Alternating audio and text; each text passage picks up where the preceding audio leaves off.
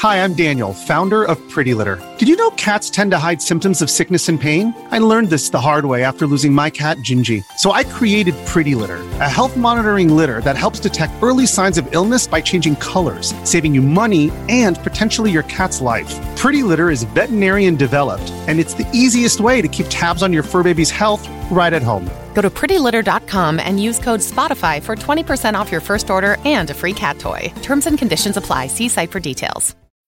When you need mealtime inspiration, it's worth shopping Kroger, where you'll find over 30,000 mouth-watering choices that excite your inner foodie. And no matter what tasty choice you make, you'll enjoy our everyday low prices, plus extra ways to save, like digital coupons worth over $600 each week. You can also save up to $1 off per gallon at the pump with fuel points. More savings and more inspiring flavors make shopping Kroger worth it every time. Kroger, fresh for everyone. Fuel restrictions apply.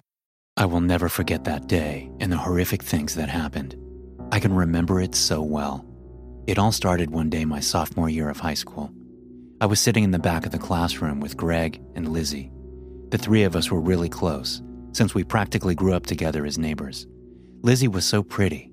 God, I still remember her face. She grew up so quick, and people probably wondered what she was doing hanging out with two losers like us. But she never lost sight of what mattered. God, I miss her. So anyway, there we were, minding our own, when Hunter came marching over. Hunter was Lizzie's new boyfriend. Lizzie would tell me how creepy Hunter was, and that she was going to break things off. Anyways, Hunter started talking about this abandoned soundstage on the edge of town. He said he hangs out there all the time. He told us after school we should all go chill there. Lizzie pulled Greg and I aside and insisted that we come along too. She told us she didn't trust Hunter and wasn't sure if he was telling the truth about this place. We agreed to go along with them. The school day ended, and the students filed out of the building. Hunter gathered us around and said the sound stage was just a mile through the woods by the school.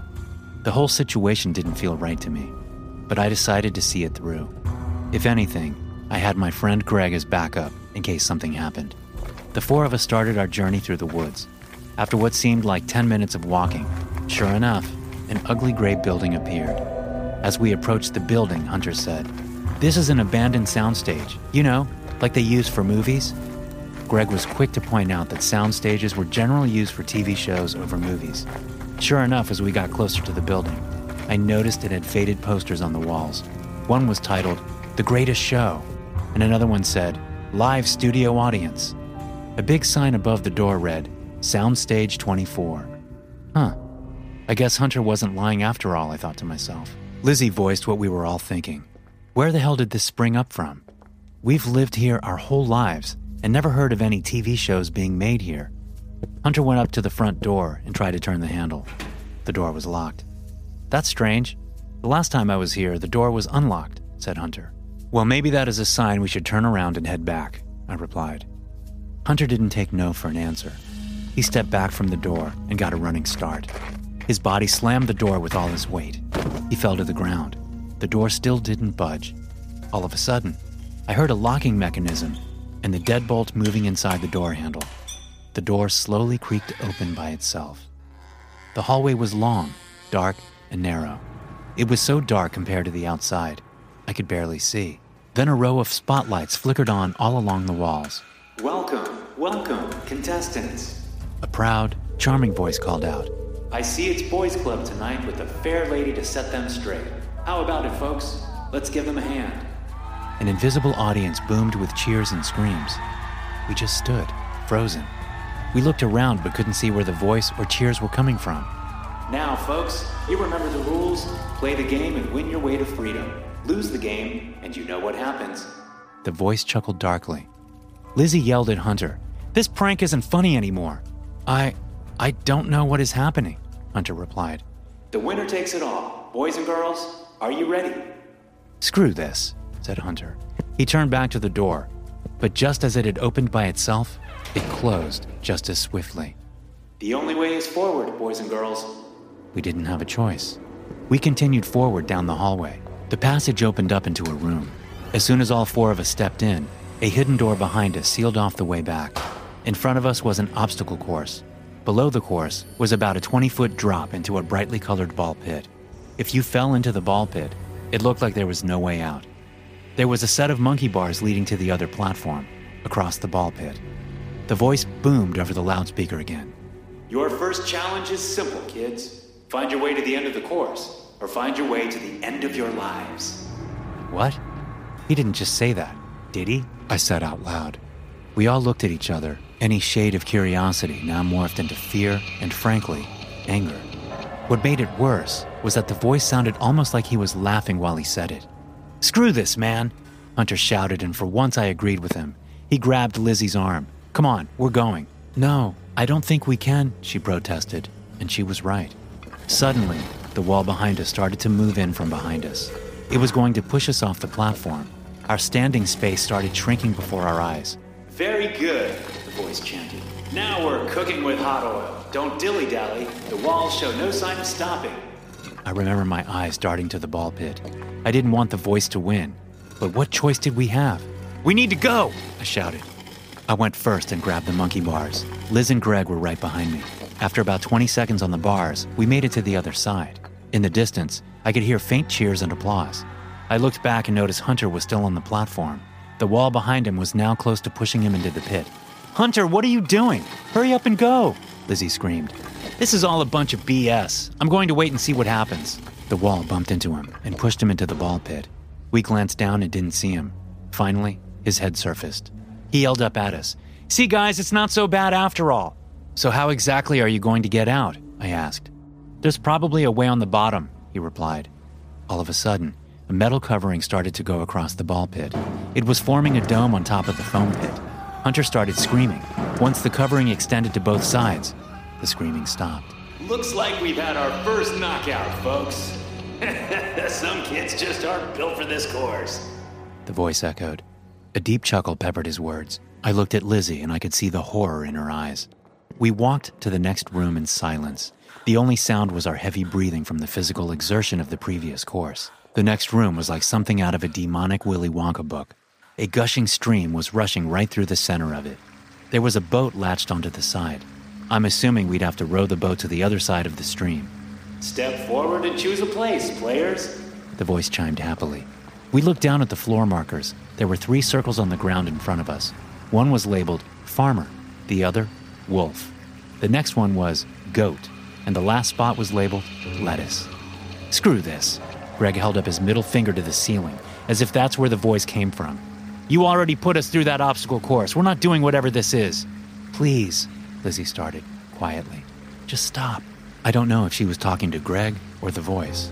Uh-oh. Why the long face? The voice taunted.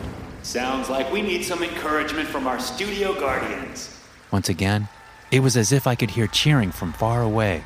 Whoever they were excited. From the shadows behind us stepped out 4 figures. That's the only way I can describe them. Human-sized, dark shapes. I have no idea if they were human or not, but they scared the shit out of us. Even Greg looked terrified when they stood over him. What do we think, folks? Want to give it another try? The voice offered. Greg nodded and the guardians disappeared. Good, chimed the voice. Now pick a spot on the ground. Chop, chop. Excuse me, Lizzie piped up. But there are 4 markers and only 3 of us. Sounds like we need a volunteer. The voice was sarcastic now, a little annoyed. One of the black guardian figures appeared again and moved silently to the space labeled Farmer. We each picked a space. Greg was the wolf, Lizzie the goat, and that made me the cabbage. This is one of our favorite games, the River Adventure. Our humble farmer wishes to transport his goat, his wolf, and his cabbage. However, he can only fit one of these in his boat as well as himself. I glanced over at the guardian's face. Well, what I thought was its face. It didn't react. However, if the farmer leaves the wolf with the wolf will eat the goat. And if he leaves the goat with the cabbage, you guessed it, the goat will eat the cabbage. So, let's see what you can come up with. And he went quiet. I'd say that made it easier to think, but the guardian made us all nervous. Greg made a suggestion. Guys, let's just move the wolf over first, then the goat, then the cabbage. Lizzie explained that meant leaving the wolf and goat unattended at the other side. The wolf would surely eat the goat in this made-up game. We went through every conceivable combination. All the while, the guardian just watched silently. Well, it felt like it was watching. We must have been there for hours trying to come up with a plan. Occasionally, we would ask the Guardian to step on the boat and off again, just to test if he was even capable of manning the boat. What was bizarre is the Guardian never really took steps. He would just glide across the ground. It was the strangest thing. After what felt like hours, we came up with a solid strategy. The trick was in his wording. He never mentioned anything about return trips. The Guardian first took Lizzie, the goat, across to the other side on the boat. Then the Guardian came back to my side. Me, being designated as Cabbage, hopped onto the boat. As soon as the boat got to the other end, I switched with Lizzie the goat. If Lizzie, the goat, and I, the Cabbage, were both left alone on one side, without the farmer, Lizzie would be able to eat me in this hypothetical game. Lizzie hopped back in with the Guardian, who was the farmer, to go back for Greg, the wolf. Once the boat reached the other side, Lizzie and Greg switched spots at once, and Greg came back to my side with the Guardian, leaving Lizzie, the goat, by herself back at the beginning. Finally, the Guardian retrieved her, and we all made it to the other side, successfully completing this part of the game. Voices cheered again in the distance. Then the voice came back on through the loudspeaker.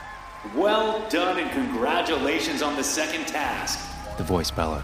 I thought you'd like that one. Suddenly, Greg ran and tried to tackle the Guardian. He couldn't grasp its form.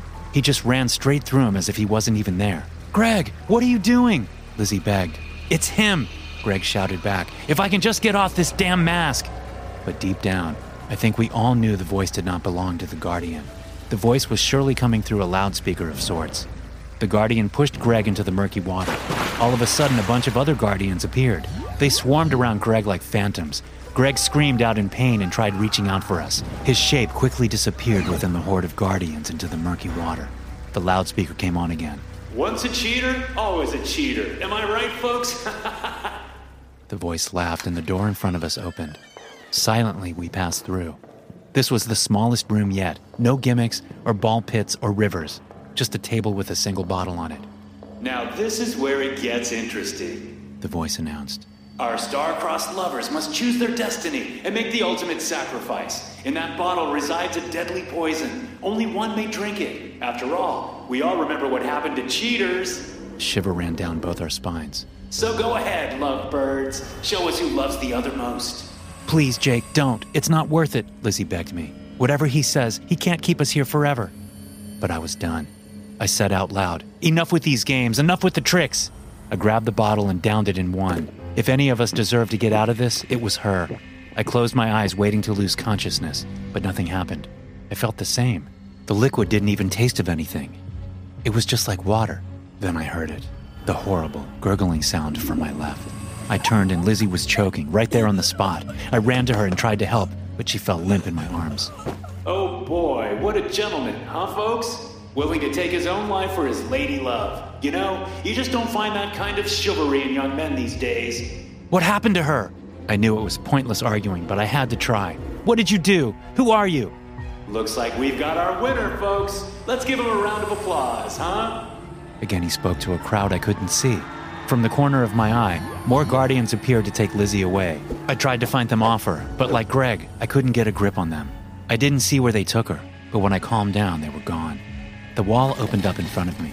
Well, come on, son. You're on live TV. Go out and claim your prize. I walked out slowly.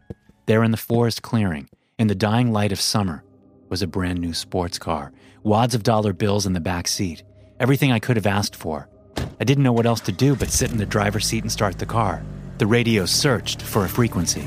"Thanks for playing, Junior. You've been a real good sport." The voice spoke to me through the radio, kind, fatherly. "And don't forget your party favor." The glove box popped open by itself, and inside was a single VHS tape. It took me a few days to find a store that sold a VHS player. I got home and inserted the tape. I stood and watched in silent horror. It was a game show highlights reel of us inside the soundstage. Only, there was clearly a studio audience watching us in every room. There were cameras for different angles, laugh tracks, and fan favorites. I know for a fact that there were no cameras, no audience, just us and that voice and the Guardians. Then again, I suppose any good TV show hides the strings. SCP-024 is an abandoned soundstage. It is unknown whether its special properties manifested before or after its abandonment. SCP-024 was initially discovered when a group of teenage youths broke into the abandoned compound. Upon entering SCP-024, Visitors are immediately greeted by an anonymous announcer who communicates via intercom and is able to hear and comprehend the voices of people within SCP-024. The announcer will inform the contestants that they are about to take part in a game show in which the winners will win fabulous prizes, but will also warn that the game will be extremely hazardous and that the losers will never leave SCP-024. It is at this point the announcer presents the choice of whether to stay or leave SCP-024. Contestants who accept will continue to participate in the game, while those who decline are immediately expelled from SCP-024. Contestants that win the game or decline to participate may never enter SCP-024 again, as entry is denied by an impenetrable, invisible barrier. It is then that the contestants are led to the actual game. The style, composition, and appearance of the game always changes in every individual playthrough, but the game is always centered around a long, elaborate obstacle course that the contestants must navigate through. The rules also vary. Some playthroughs may only allow a single winner, while others encourage the creation of teams to win the game. More often than not, the obstacles seen in these games range from incredibly benign to extremely hazardous and life-threatening. As the contestants attempt to negotiate the course, the announcer will continuously update their status and actively participate in the game, often giving advice, conversing with contestants, and adding new rules. As the game progresses, the obstacles become significantly more dangerous and difficult to overcome, and it is not surprising to have the entire pool of contestants succumb to the rigors of the obstacle course. If such an event happens, the announcer will express sadness at the lack of a winner, and SCP-024 will shut down, resetting only when a new batch of contestants enter. Any attempts to break the rules, such as assaulting other contestants and deliberately bypassing obstacles, are met by extreme violence. The announcer will call out the offending contestant, who will be quickly and forcefully ejected from the course by Studio Guardians. These Studio Guardians will immediately materialize within SCP-024 when called upon by the announcer and disappear when not needed. The contestant will never be seen again. When a winner is declared, he/she will receive a random grand prize. Any contestants that have survived the course but failed to win are immediately declared losers by the announcer. The lights will switch off, and the winner will immediately appear outside of SCP-024 with his/her prize while the losers completely disappear. However, the most mysterious aspect of SCP-024 is that after every game, a VHS tape or DVD will appear in the mailbox outside of SCP-024's main entrance. This recording is a complete record of the entire game that was previously played, even though winners have claimed that they had never seen any cameras or recording devices inside SCP-024. Also, more strangely, a live studio audience can be seen in the background cheering on the contestants. Again, winners have claimed not to have seen a live studio audience while inside SCP-024. Thank you so much for tuning in. If you're listening on Spotify, don't forget to hit that follow button to get notified every time a new episode is released. Also, please take a second to leave a rating for the podcast. This is so important to help the podcast grow. Thank you. If you're an athlete, you know the greatest motivator of all is the fear of letting your teammates down. After all, a team is only as good as its weakest link. So you owe it to those wearing the same jersey as you to be your best every time you step on the field. That's why there's no vape in team. When you vape, you can expose your lungs to toxic chemicals that can damage your lungs. If you're a step behind, the team's a step behind. Brought to you by The Real Cost and the FDA.